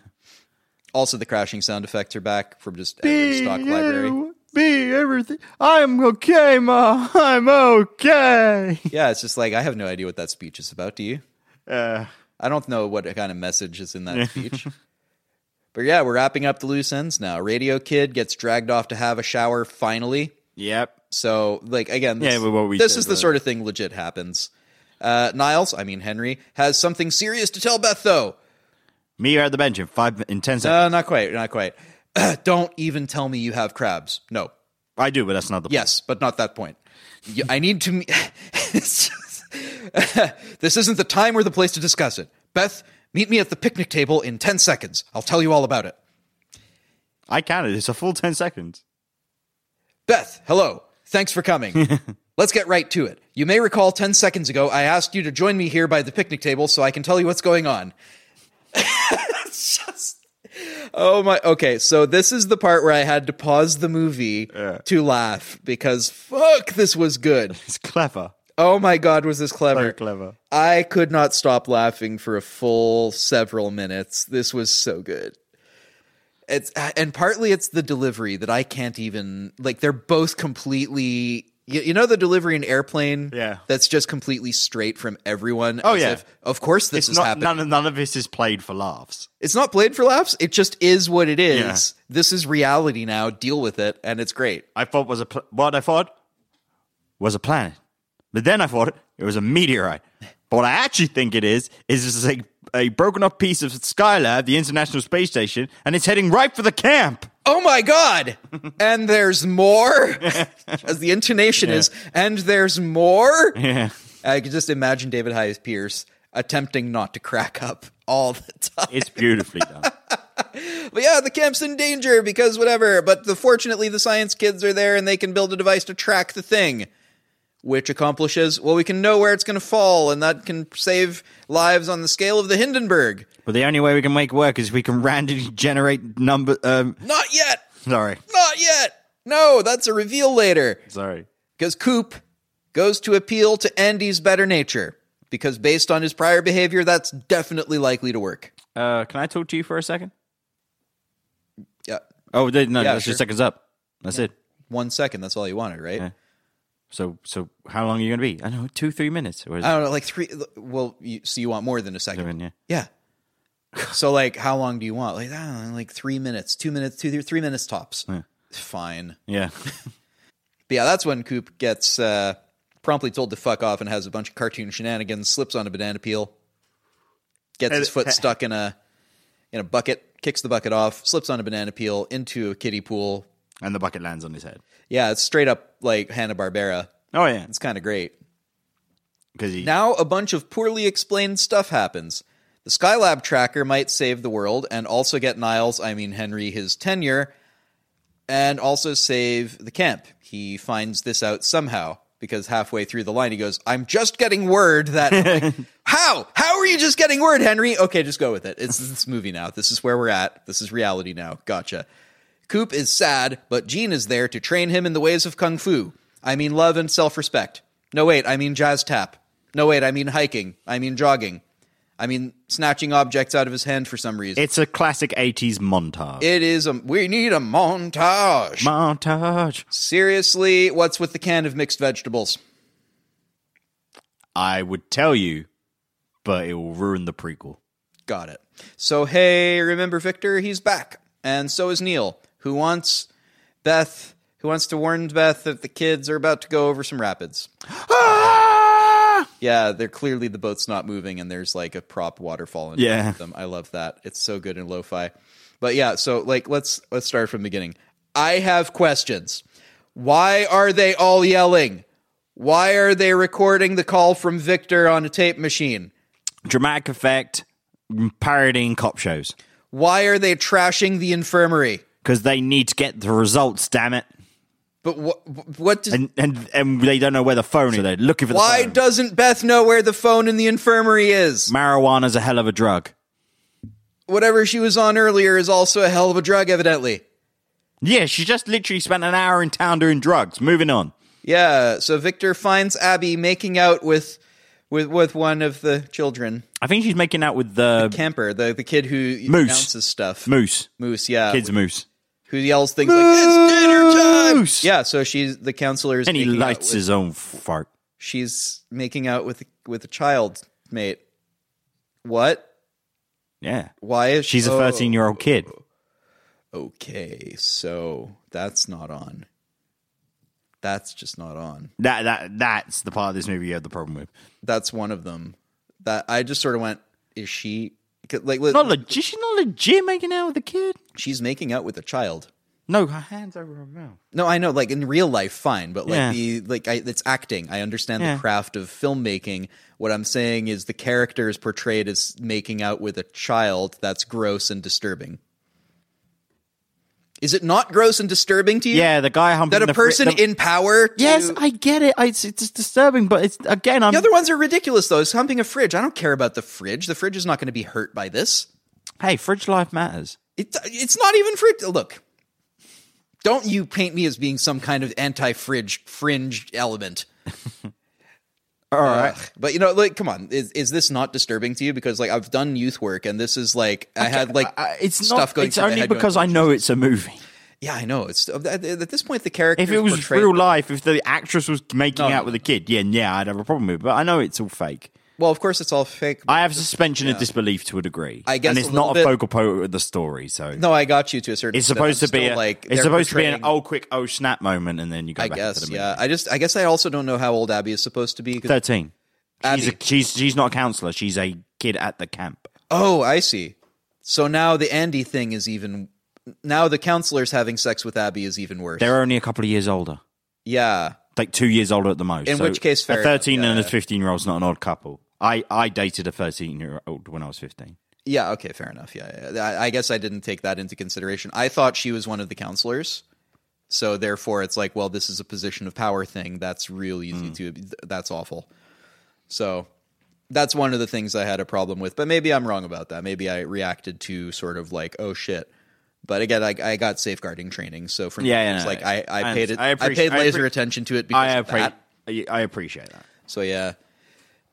So Victor finds Abby making out with the campers, and she goes, "Okay, you're going to think this is so shallow, but what was your name again?" As he's just spent the last entire day running through the woods, getting his face bloodied, yelling the name Abby because he's obsessed with her, loves her, whatever it is he thinks. He just wants to get his DW. He just wants to, yeah. But to hear now that she doesn't even remember his name, it's like, oh, shit, I've made a mistake, haven't I? Yeah. So now they're rescuing kids from some rapids because Victor is the only one who knows how to read. And they run back. And they run back. In seconds. Feet in seconds. It's fine. I'm just along for the ride at this point. Yeah, I just love Jolo Trula because they can't show the epic action scene of him saving the kids because they have not got the budget for it. It's like, what the fuck? Yeah. What, oh my God, he's doing it. You're doing it. You're It's just doing watching it. Neil react to things. It's like a precursor to the YouTube thing of watching people react to the It's thing the you're actually precursor to him interested as Boyle from Brooklyn Nine-Nine. The character's very much the same. Yes, that show I've definitely seen. No, I'm just saying. Got it. So the space debris. What? No. It's been a long day, Carl. The space debris is coming. No. It It will be henceforth referred to as the space debris. The space debris. So It is the space Jewish circumcision. oh my God, I didn't even think of that. Anyway, Victor does a whole bunch of awesome badass stuff, which we see off screen. We don't see it. It's fine. Including snipping the tip, apparently. Yeah, I guess. So he's got the greatest quip, though. Hey, Neil, next time we go camping, you drive the van.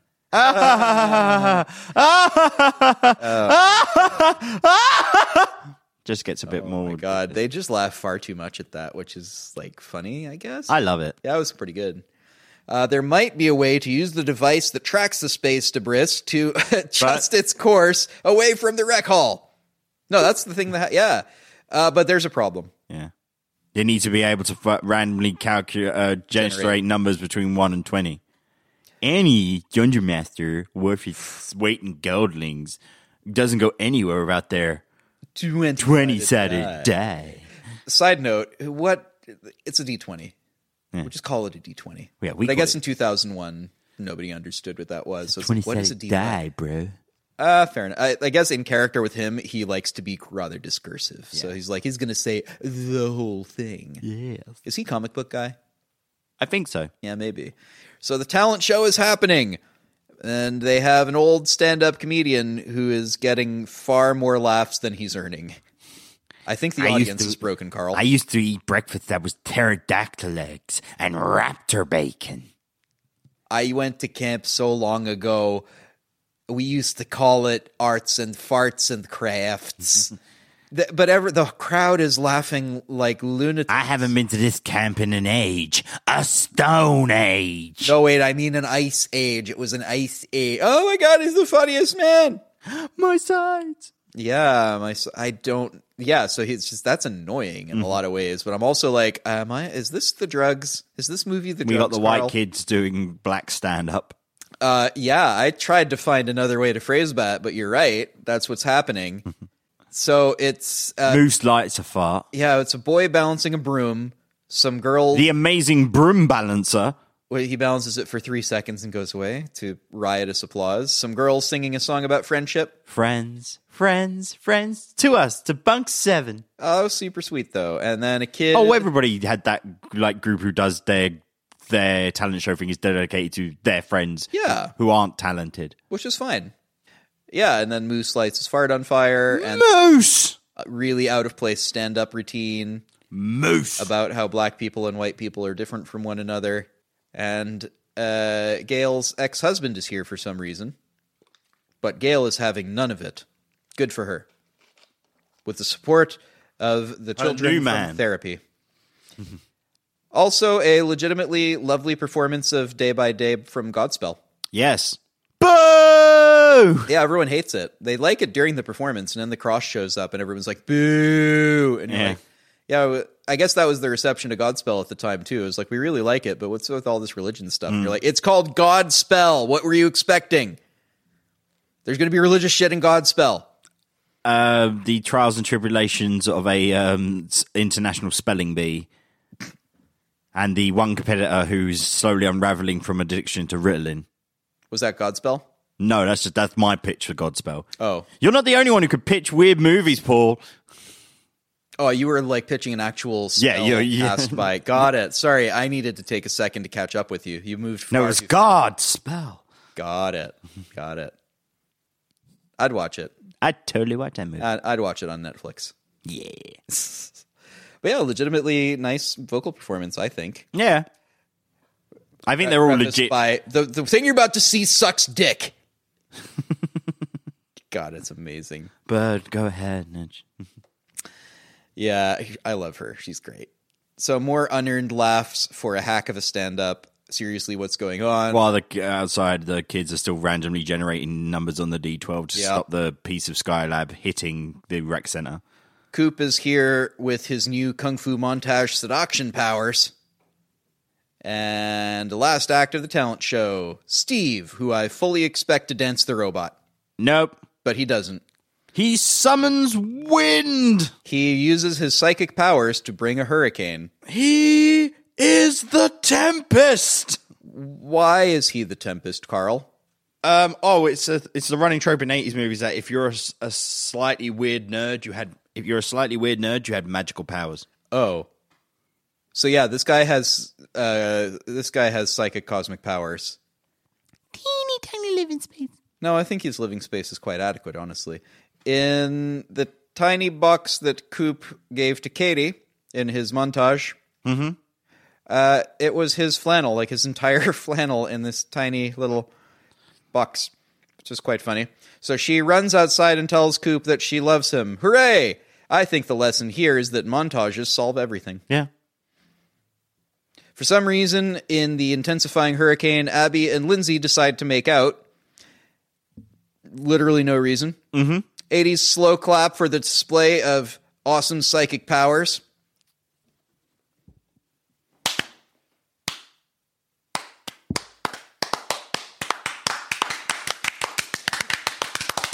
Yeah, sort of like that. I could probably put in more applause here, but I think it's funnier if we don't. I don't know, but DJ sound. Thank you. Yeah. You actually want me to put that in? Of course I do. You hate me when I do that. Yeah, but I know. But I get when I put it in, it's fun. Welcome to my life. When I put it in, it's fun. Not the first time I've said that today. And now we're all ready for the happy ending. Hooray. Wait, did Ben and Henry, just say they're having a baby? It's like the Skylab thing crashed safely to the side, either by the wind or something else. We don't know. Like, everything's done, and everything's wrapped up in a nice little package. But then they're like, oh, well, maybe we can move down to Florida. I got the award. And he hands the award just to a PA off screen. Not on it. Like, it's amazing. I just love it. I got the award. You got the award, oh baby. Now you can get your tenure. Now you can get your tenure. Yes, and NASA's going to move me down to Florida at Cape Canaveral. Well, I knew I'd fall in love with you and you moved down there. I told them I need an apartment for 2. Also, you can come back here. They'll fly you back every summer. Oh, wonderful. And I know that maybe we've had trouble with the thing, but we can adopt it's already happened. We're having a baby in 3 hours. 3 hours she met hang on. The next day. This is a day. Okay, one day. They've known yourself in 24 hours. Well, do they know it's Christmas, Carl? Because that's happened now. Yeah. All right, that's definitely 100% how babies work. The art teacher and the kid are dating. Then they're getting married. The Gail and the little boy, who is definitely younger than she is, Carl, are getting married. What? Yeah. Why? I have questions. It's the running trope with her character is that whoever is slightly nice to her, she marries. It runs right through into the first the prequel as well. Somebody should have stopped this marriage. Jesus, the kid's 9. She's 33, 34, she even says. Yeah, but it's the kid's more of like a 67-year-old in an 8-year-old's body. Mate. I'm not condoning it. Yeah, that was super gross for me. I was when it was stopped being funny to me, and I was just like, That is mad gross. what? Just what? All right. But yeah, it looks like a happy ending for her, too. Okay. And the Science Club kids are doing well, including young Robin Williams ripoff Nanu Nanu. Nanu. You know, I wonder if it was the wind that blew that thing off or actually our machine. It was definitely our machine. Don't worry about it. You know? And then inexplicably British-voiced kid, you know, I think this was the best summer ever. Nanu Nanu. Yeah, Nanu. perfect. Yeah, and Katie and Coop. Now, I mean, I'm expecting, presumably, they're not going to have their happily ever after, except that, yeah. So, listen, this isn't really going to work for me because you see, you are super nice and sweet and great, but the thing is, Andy is Hot. really hot, just unbelievable. He is cut like from marble. Just a second here. We have seen Andy with his shirt off. I mean, it's not bad. This is Cut?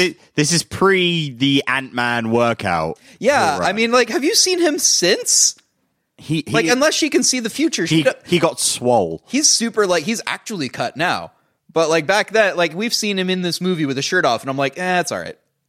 Like, he's not fat. He's not a big dude, whatever. And again, he's 30 at this point. Yeah, right? I'm like, all right, well, whatever. Listen, I mean, when she describes him this way, I'm like, really? Him? All right. But yeah, so super harsh takedown because it includes, like, I didn't write the whole thing down, but it's an amazing fucking, Coop's facial expressions throughout are fucking gold. It's hot. As she just goes, yeah. You can listen, pinpoint the exact frame where his heart breaks. a couple. Yeah.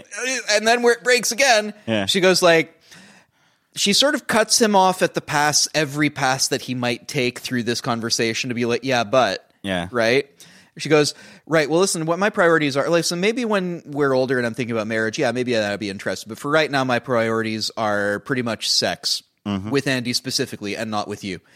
Right? I was just like, you predicted exactly what he was about to say. Guaranteed. You're just like, well, if it's about that, then how about we... No. Andy, not you. Sorry, later. Which in another way is also like, all right, I now know for 100% certain what's going on. I don't need to waste my time with this anymore. That sucks, but whatever, I can deal with it. Yeah, I agree with that. It's a better like if anybody, that's a better way to end things than, oh yeah, I guess maybe, I don't know, like don't try to be kind, just be like, no, it's not happening, because then everybody can be like, all right, I guess it's not happening, never mind, fuck, never interested, I'll move on. Yeah, I get told I'm too blunt because that's the kind of reactions I give people. It's like, well, fuck about, man. Yeah. I mean, like, what I'm saying is, like, poor Coop, like, he's had the... Oh, no, it sucks. I've been that guy. I've been. Oh, yeah, I think we all have. I've had that situation. I think many ladies have been that guy, too. Yeah. I think a lot of people have had that experience. Plenty of trash out there, man. Yeah, man, totally. I don't think Katie's trash. I think she's just, like, unbelievably cognizant of what she wants. Yeah. She is a strong, independent woman that needs no man.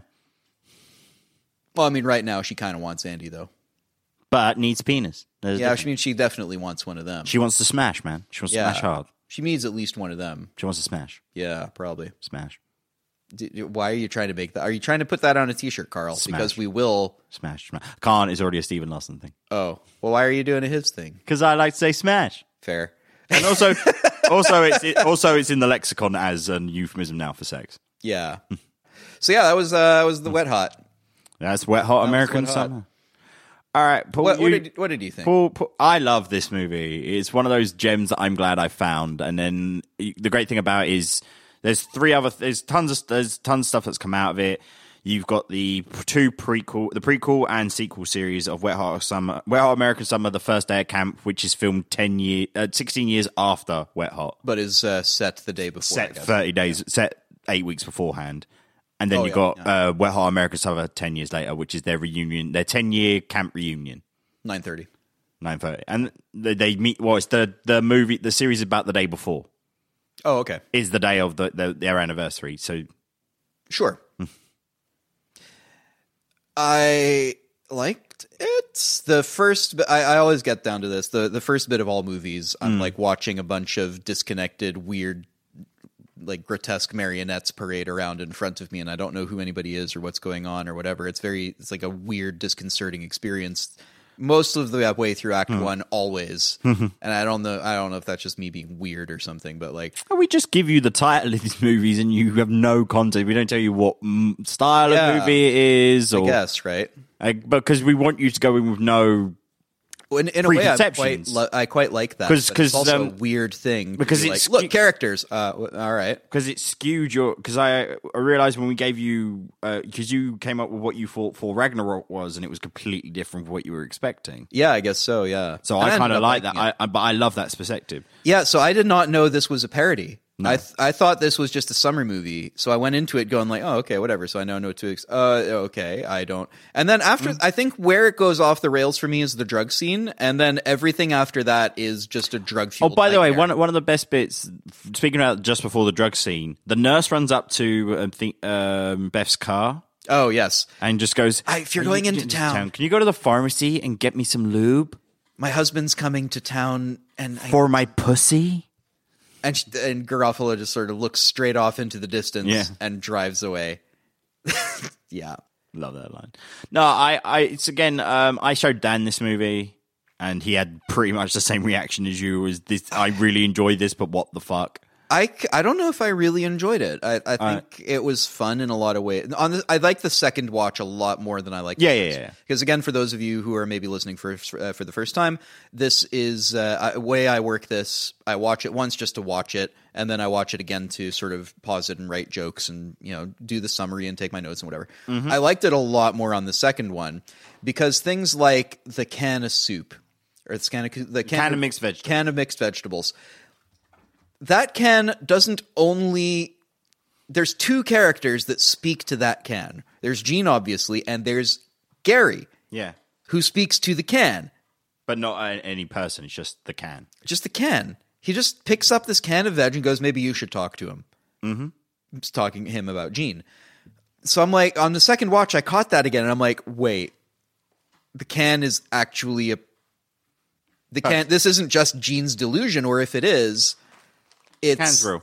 The can is okay, fine. So we're in a you find out about you find out about the can in the prequel. And again, the thing where I said about the 11 o'clock meeting at whatever, I got a thing at 11 in 10 years. Mm-hmm. What time does the wedding take place?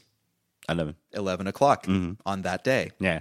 In 10 years' time, on this day, I'm going to have a thing at 11. Yeah. Brilliant! It's their anniversary. It's their anniversary. He knows for a fact what he's going to be doing in 10 years, even if the other guys are like, well, that's weird. Anyway. But why would he move his anniversary twice? Conspiracy. He had to reschedule the wedding twice. Don't worry, that also features in their anniversary features into the 10 years later. I mean, I figure probably. But this is like just little examples like this of... I respect the fuck out of the craft. Let's start with that. Mm-hmm. This is an unbelievably, fundamentally, just so well crafted. I can't even get the words out. Inexplicably well crafted. Mm-hmm. Every single shot was perfect. The sound design was perfect. The music was perfect. The acting was perfect. Everything was fucking great. Somehow I was like, other than the laughing at Niles, I mean Henry. He was like him and Garofalo are like the fucking winners. I think what it is I went in thinking this was going to be a serious-ish movie, especially based on the intro dance sequence. Yeah. I was like, oh, okay, so this is like a 70s-ish like slice of life movie. That's sort of what I'm expecting. And then it devolved into this bizarre, surreal weirdscape. Yeah. I'm using the word weirdscape. It is very bizarre and everything like that, but it's just a movie. Weirdly, it would work. It would play so well now if it was released. I think to feed the fact that it came out in 2001 and the concepts that they tackle is very, very. I think if you were to have told me, watch this movie, it's super funny. Yeah. I would have enjoyed the first watch more. Now that I've watched it twice, I'm like, actually, I really quite liked the second watch because I stopped to laugh a few times. Yeah. And I think at some point in the first movie, I sort of got... Again, I think you need the shock value in that first watching. Maybe a little bit, yeah. Because I was just mostly confused. And there's still some elements where I'm like, don't there's elevate pedophilia as like a nice thing to do. No, but again, it's a choice, but I think there's more good in this movie than. Oh, definitely. There's like 3 things I have a problem with, and those Yeah. problems are not to do with the craft of the film. It's No. to do with the themes that they've and the way that they've chosen to present the theme, and it's mostly of like this young and like now that it's let's take it's a parody comedy, whatever. Mm-hmm. Sexualizing 16-year-olds is not similar in if you're 35, whatever. Is that not similar enough territory to sexualizing like a 10-year-old like Gale does? It's uncomfortably close, so I wonder if that's a deliberate choice that they made to try to point that out. To be like, you were just looking at an underage girl. Mm-hmm. Why is this different? Yeah. I mean, of course, it's a little bit different, but it's like, how different is it really? So, I mean, if I'm giving them a lot of credit, which I think based on the craft and the attention to detail that they presented, maybe they deserve that. Yeah. That thing, I'm still that one detail is still like, it was difficult to be like other than what's going on. But yeah, otherwise I fucking loved it. It was kind of great in a lot of ways. Mm-hmm. And the comedy was great. I have no idea what I think about this film. I genuinely personally enjoy it. It's one of those movies I recommend to people when they're like, is there anything I should watch on Netflix?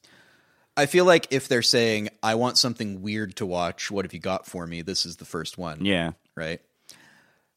It's good. Yep.